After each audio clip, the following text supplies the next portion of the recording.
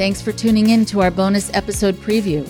This is just a short sample of this week's exclusive Patreon episode. You can hear the episode in its entirety by becoming a member at patreon.com/indoctrination, where you'll gain access to all of our exclusive episodes and merchandise.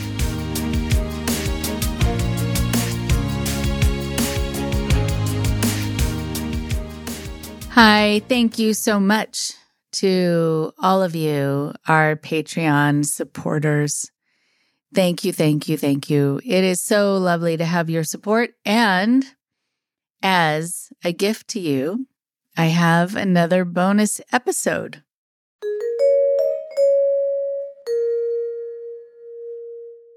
I get asked a lot about the following. What do I do if I run into people who were involved in the same group? People who might still be in it after I've left. What do I do if I run into the person who was controlling me, who was abusing me? What do I do if I find out that there are people who live in my town suddenly who were involved in the same group or might still be in the same group? What do I do if I run into my family that had been so controlling of me and manipulative and or abusive? And I think one of the things that people are really wanting to know is, how do I handle that interchange? How can I make sure that it doesn't leave me devastated, that it doesn't leave me feeling scared that now they know where I am and they are able to still get under my skin? How do I handle that interchange also without getting so angry, and also without feeling like I need to somehow explain my life to them and why I've left and how I'm doing and answer all their questions? And how do I also handle that moment without succumbing to the pressure that they might exert on me to come back to them, come back to that group, come back into that relationship? There are a lot of people who maintain a certain level of control over people emotionally. Even after people have left them, they still know that if they hear that person's voice, if they hear some of the manipulative tactics, that they think they're just going to be drawn back in, or they think that they're going to be made to feel suddenly so afraid of living their life without this level of control. Like, if their life doesn't really look so good yet, maybe people who have left are sleeping on people's couches, which very often happens, and there's no shame about it.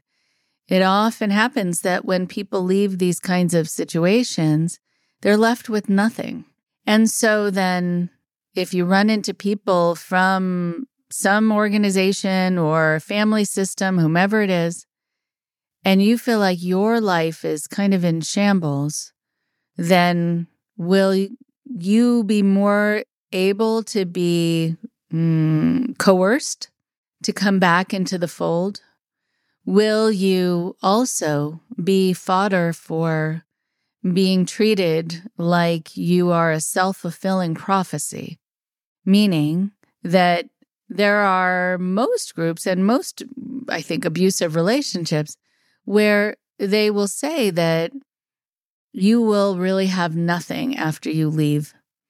And you will never find love again, or you will never find the answers, and you will never have success. And so far, that's been true. And you don't want to prove them right about this prophecy.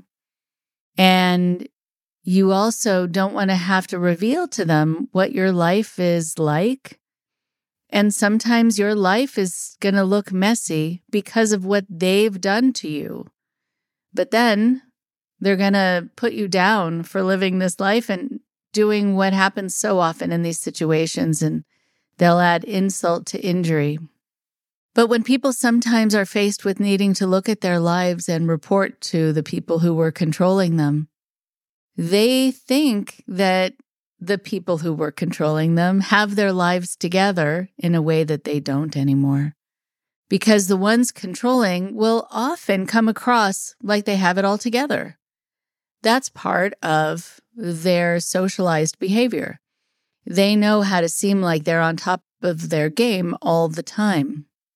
And it's really good for people to remember that if they feel like their life is a wreck and they come up against the people or persons who had abused them, taken advantage of them, and they think by comparison, those people are doing much better than them. Maybe, but probably not. They just know how to have an outward persona that makes it seem like everything's just great. There are a number of people also who will tell me that their issue isn't what do I do when I run into people or if I run into people, but what do I do now that I am feeling agoraphobic, that I am worried about ever leaving my house?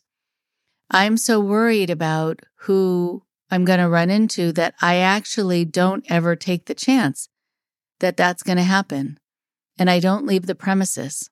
And it's also true that within certain cultic groups like Scientology, they will sometimes have people patrolling out in front of your house, and they will be intimidating you, and it might feel actually too scary to really leave. I have found that a lot of people who have gotten the courage to leave do find that they are still feeling really avoidant. They are hoping that if they see someone coming down the street who they recognize from the group, that they'll be able to duck behind a bush or behind a building or cross the street and not actually have to have any kind of interaction.